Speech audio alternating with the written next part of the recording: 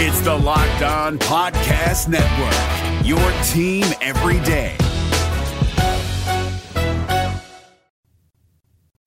You are Locked On Reds, your daily Cincinnati Reds podcast, part of the Locked On Podcast Network, your team every day.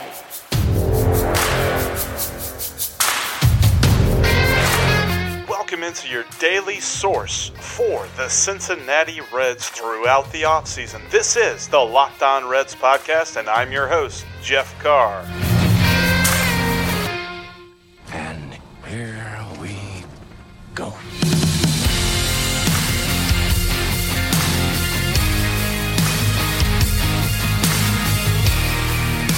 What's up, Reds fans? Welcome into the Locked On Reds podcast. Thank you so much for joining me. I hope this podcast is finding you well today.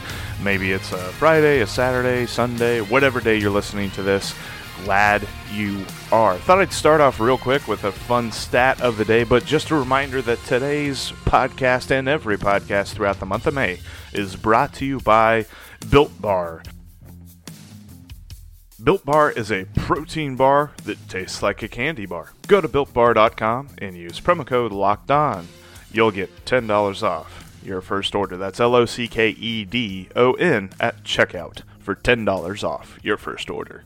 All right, so like I said, starting with the stat of the day, just, something that my mind runs with is baseball stats. And I was looking this up. The Reds' career leader in strikeouts is Jim Maloney. He has 1,592 strikeouts. Should Luis Castillo stay healthy and around his 162-game average of 213 strikeouts a year, and also given that we're looking at a short 2020, he should overtake that record around August of 2025. Now, I know there's a lot of variables in that, and a lot of things could go wrong. A lot of things could go even more right, because that's assuming just, numbers-wise that he stays close to 213. He had more strikeouts than 213 just last year, so who knows? Maybe that average goes up. Maybe he gets it quicker. Hopefully he still stays healthy, and we're not talking about what could have been. But, man, love Luis Castillo. Can't wait to see him play. Here in just a moment, we got a couple of things we're going to talk about today. I'm looking at the DH, who the Reds' DH might be. I've got a couple of thoughts on that. Also want to talk about a text I received on the Locked On Reds line regarding Jack Billingham. We'll get to all of that here in just a minute, but I also noticed, and shout out, I got a tweet at Locked On Reds regarding the dispute between the owners and the players. And shout out to at RC Sprague writer on Twitter. He said, "Are you kidding me? Fans shouldn't be on the player's side or the owner's side. Fans want winning franchises and championships. A salary cap would benefit a team like the Reds. They wouldn't lose great players to teams with deeper pockets. Get some perspective." All right, so that's fair. I appreciate the tweet talking about from a fan's perspective. Yes, there's really not much more that we can do except want teams who win championships and do awesome stuff, because when it comes to this negotiation, we're not really in this. I mean, there's the whole idea that the owners have thrown this out to put the pressure on the players, because eventually, now that it's all out in the public, fans will get antsy and fans will start to get very upset. And it makes the players look bad because the owners are the ones who extended the olive branch to begin with. But that's exactly why I don't like this. Look, here's the thing. When you look at this situation from a player's perspective, they are represented by the most powerful players' union in professional sports. I've said that a couple of times now, but it's true. When you look at this negotiation, the owners had to take that into account whenever they presented it, had to know that that players' union was never going to agree to a 50-50 revenue split. I know that the proposal they came out with really is only supposed to be for this year, but who in their right mind is taking this in a vacuum? No one believes that the owners are just going to cut that off at the end of this season and, oh, hey, we'll go back to willy-nilly, because there's a collective bargaining agreement coming up. And this is perfect posturing. If you introduce a revenue split now, then the players are looking at a salary cap in 2022. That's just how that is. And they have fought tooth and nail back in 1994 and 95 and fought ever since then to keep the labor peace, that now the owners have really just blown that all up. So from a fan's perspective, yes, I do understand that it really doesn't make sense to take sides, but the fact of the matter is, fans are not going to be the ones that decides this. It's about the players or the owners. And if I'm looking at who I want to win, I want us to win and get baseball, but we're not going to get baseball with a revenue split. This is not going to happen. The players are not going to take that in any way, shape, or form. And the owners knew that when they put that in the proposal, but hey, here we are. They're negotiating, and there's a war of words going on between the two of them, probably behind the scenes. It's like I was reading a tweet thread by Trevor Bauer. I've shared it on the Locked On Reds Twitter account, but I was reading that Twitter thread and then some of the responses on it, and there was some guy that was just like, I wish this would have all just kept private. And Trevor agreed with him. He's like, we wanted it to stay private, but the owners are the ones who took it public. Never forget that. They're trying to make the players look as though they are the bad guys. They are not the bad guys. We're going to keep talking about that and more. I've got some guests lined up next week and some ideas that we're going to be looking at. But I want to jump into a couple of fun things. First of all, let's look at the DH, because that's something that should the players and the owners figure out the pay structure and also the safety structure. That's a big one too, but just not as grabby as a headline that most people are looking at. But when they get that figured out and we get baseball back, we're getting a universal DH. And look, I know we talked about this before. We've thrown around the idea, well, the National League and DH, and I'm not sure about it, but it's coming. It's been coming for a very long time, and it's finally going to be here. How does that benefit the Reds? Well, I think it benefits them in a couple of ways, and there's a couple of ways that you can approach this. You can approach it from the mindset of we can improve the defense by getting a not-so-good defender off the field, but keeping him in the lineup. I'm looking at our good buddy Jesse Winker. He was not great defensively. In fact, if you go to Baseball Savant, and you look up their new metric, the outs above average defensive metric. Look, I'm going to be frank with you. I'm still a novice when it comes to understanding defensive statistics, but I like this one because it seems easy enough to understand. It's kind of like wins above replacement. How good was the defender according to the average defender? And no matter what qualifier you put, how many attempts, whether he was a qualified defender, whether he only had 10 defensive opportunities, Jesse Winker had the lowest outs above average on the Reds last year. -8. He was worse than an average defender by a pretty wide margin. So you put him in the DH, you keep his bat in the lineup, because that'd be pretty good, I would think, and that's a great addition when you take out the pitcher spot and you keep him in there, and then you're putting Phillip Ervin in left field a lot more, you're putting maybe Aristides Aquino in there a lot more, you've got Nick Senzel, Shogo Akiyama, plenty of options, and that was really the popular response to the Reds getting a designated hitter is, now the log jam in the outfield is a little bit easier to figure out because you can technically play 4 outfielders. You just don't have to put 4 of them in the field. You only have to put 3 of them in the field. So I do like that perspective. My first thought, though, when it came to DH was not necessarily from the defensive perspective or even from the outfield perspective. It was from an individual perspective for Joey Votto. It could extend his the number of useful at-bats that you're going to get from him a little bit longer. Because we all know he's in to the point of his career where decline is just a thing. You know, he joked about it last spring training, wearing the t-shirt of decline phase and all this other stuff. And it's like, he's self-deprecating. That's kind of funny. That's Joey's style. And we all love that. The fact of the matter is that's not going away. He's going to continue to go through the decline phase. So one way, and I really wasn't able to find what I was looking for because I was trying to figure out what a National League hitter how he benefits from going to the National League to the American League and becoming a DH. And the only one that I could really find, at least that had not hit the final years of his career, was Giancarlo Don't Call Me Mike Stanton. Whenever he first went to the Yankees, yeah, I know as far as health goes, that's really not a great comparison, but his first full year with the Yankees, mostly as a designated hitter, was pretty awesome. It was a marked departure from what he did a year ago, because the year before that he was the National League MVP. We're still mad about that though, because it should have been Joey Votto. Whatever, we're not going to get into all that right now, but he still had a pretty solid year going from outfield in the National League to designated hitter in the American League. And you can imagine, now that we're getting a universal DH, we can get rid of the American League part. It's just going from a fielder to a designated hitter. How does your offensive value change? And it doesn't get much worse, at least when you look at his statistics. He does fall off in home runs, and his OPS plus is down a little bit, but he's still well above an average hitter.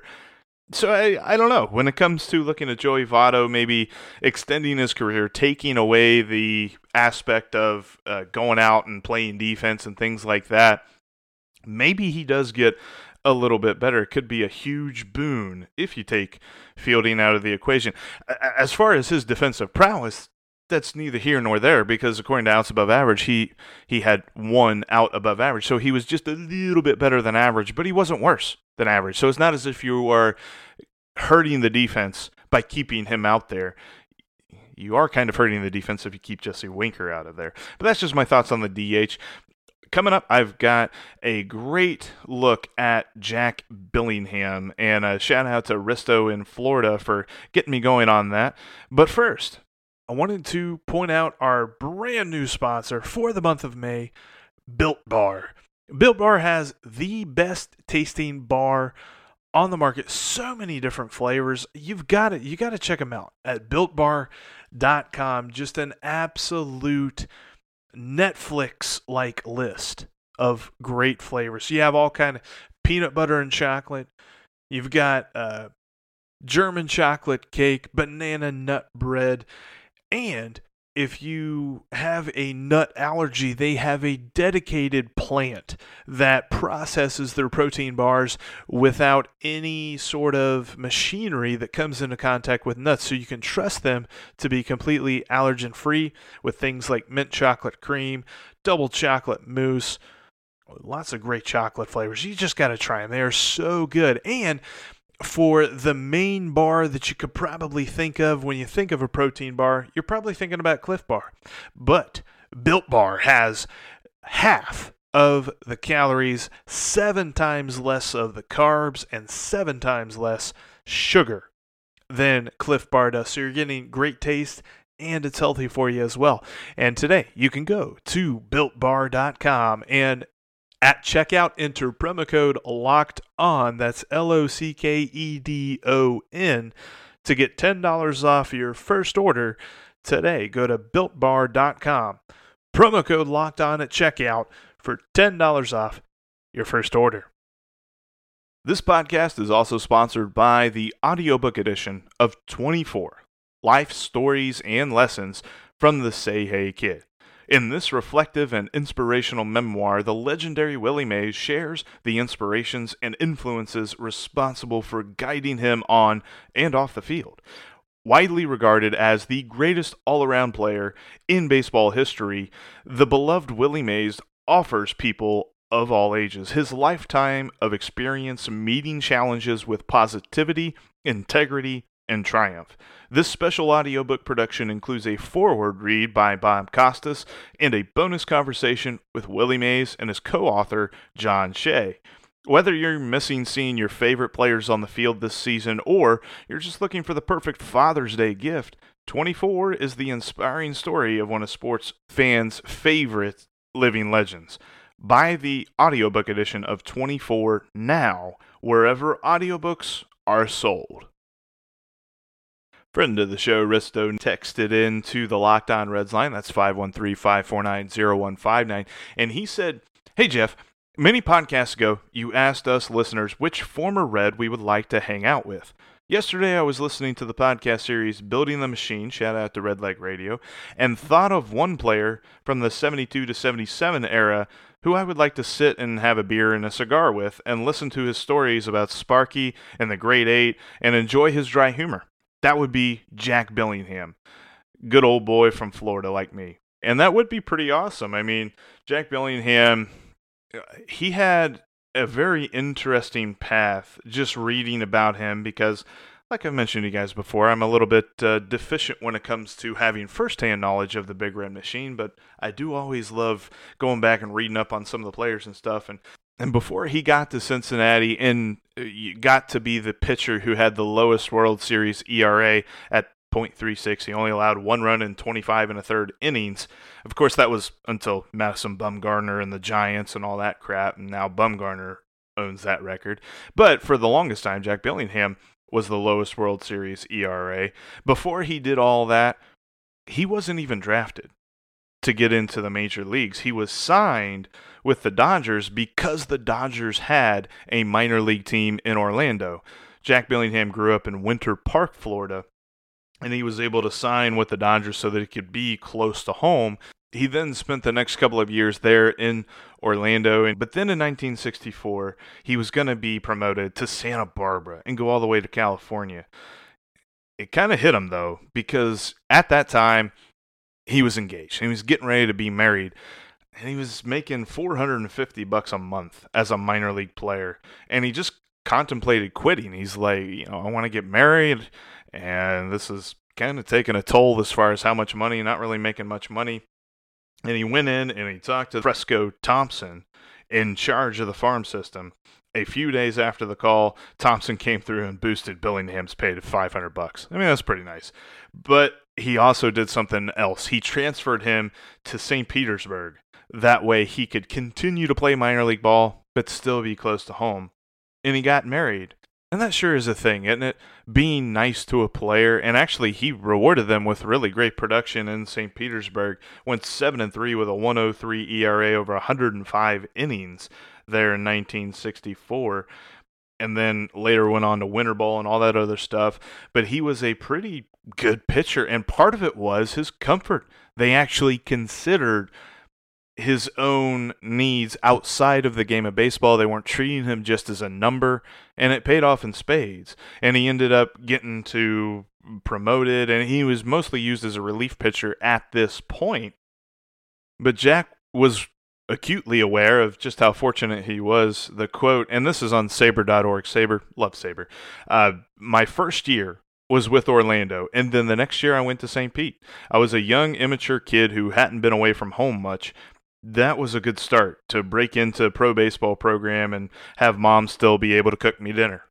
Yeah, I can imagine that'd be pretty awesome because, there's a lot of stories from even some of the greatest players in baseball history. Like I remember Ken Griffey Jr. went through a bout of depression after he was drafted because he was so far away from home and he'd never been away from home at that point.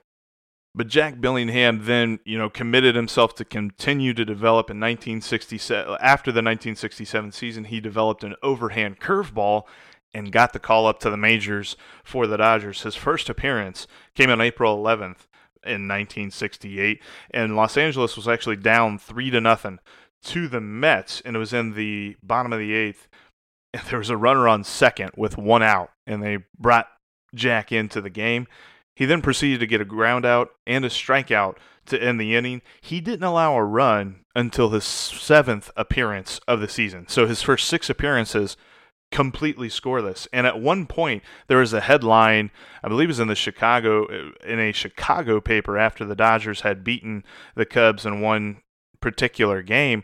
They called him the ace of the Dodgers bullpen. And another great story from that rookie year, his first start, he was mostly used out of the bullpen, and he only got 1 start in 1968. But that 1 start was a heck of a story. He was told about it 3 hours before the game. They were playing against Pittsburgh. He then proceeded to pitch 8 innings of shutout ball, and had it not been for the fact that the Dodgers didn't score a run while he was pitching, he would have got a win. The Dodgers ended up winning in extra innings. They didn't even get a run till the 10th, but an amazing first start for him, and that's really kind of a launching point when you look at the fact that he jumped from relief pitcher to starting pitcher. But then it was interesting because the Dodgers didn't protect him. And the next year there was an expansion draft, and the Expos selected Billingham in the 10th round. So then he goes to Montreal. But he's not in Montreal for very long because the Expos attempted to make a trade where they would send Don Clendenon, which never heard that name before, but they would send Don Clendenon to Houston for Rusty Staub. But Don Clendenon did not want to go to Houston and, in fact, refused to report if he were actually to be traded. So Bowie Kuhn told them to fix it and basically told Montreal to send cash and a couple of players to Houston for Rusty Staub instead, and Jack Billingham ended up being one of those players. So he never pitched for Montreal, even though he was picked by them in the expansion draft, and I'm pretty sure Montreal at least expected to get some sort of value out of him on the field. That didn't happen, though, because then he goes to Houston, where he pitched decently well as a reliever in 1969, but then, in between 69 and 70, decided to change to a sidearm delivery. He noticed that he wasn't really the type of guy that was a relief pitcher. In fact, he had a quote about that. I started out as a reliever in the big leagues, and I enjoyed that role because I could throw every day. But I didn't know if I had the makeup to be a reliever, which is to be an aggressive, growling person. I'm more of a laid-back type. I was traded to Houston as a reliever and was semi-successful for a year and a month. Then manager Harry Walker asked me in 1970 if I could start, and I said, yeah, sure.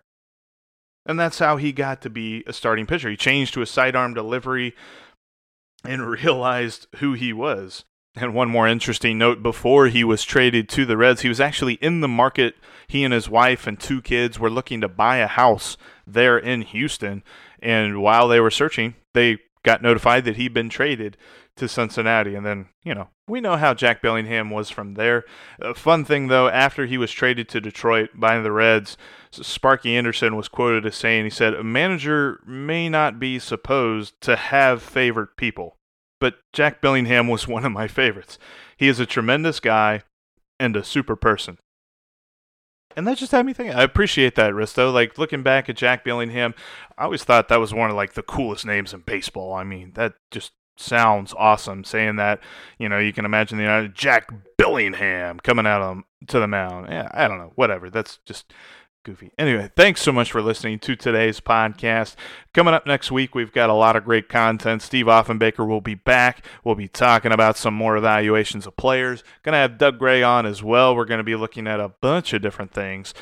You're not going to want to miss it. Make sure that you subscribe to the podcast on all the many podcasting platforms. Follow me on Twitter at Jeff Carr with 3 Fs, and follow the show at Locked On Reds. Also, save the Locked On Reds line number into your phone at 513-549-0159. That's going to do it, though, for the Locked On Reds podcast today. Now, tell your smart device to play Locked On MLB. Thanks, and we'll talk to you again soon.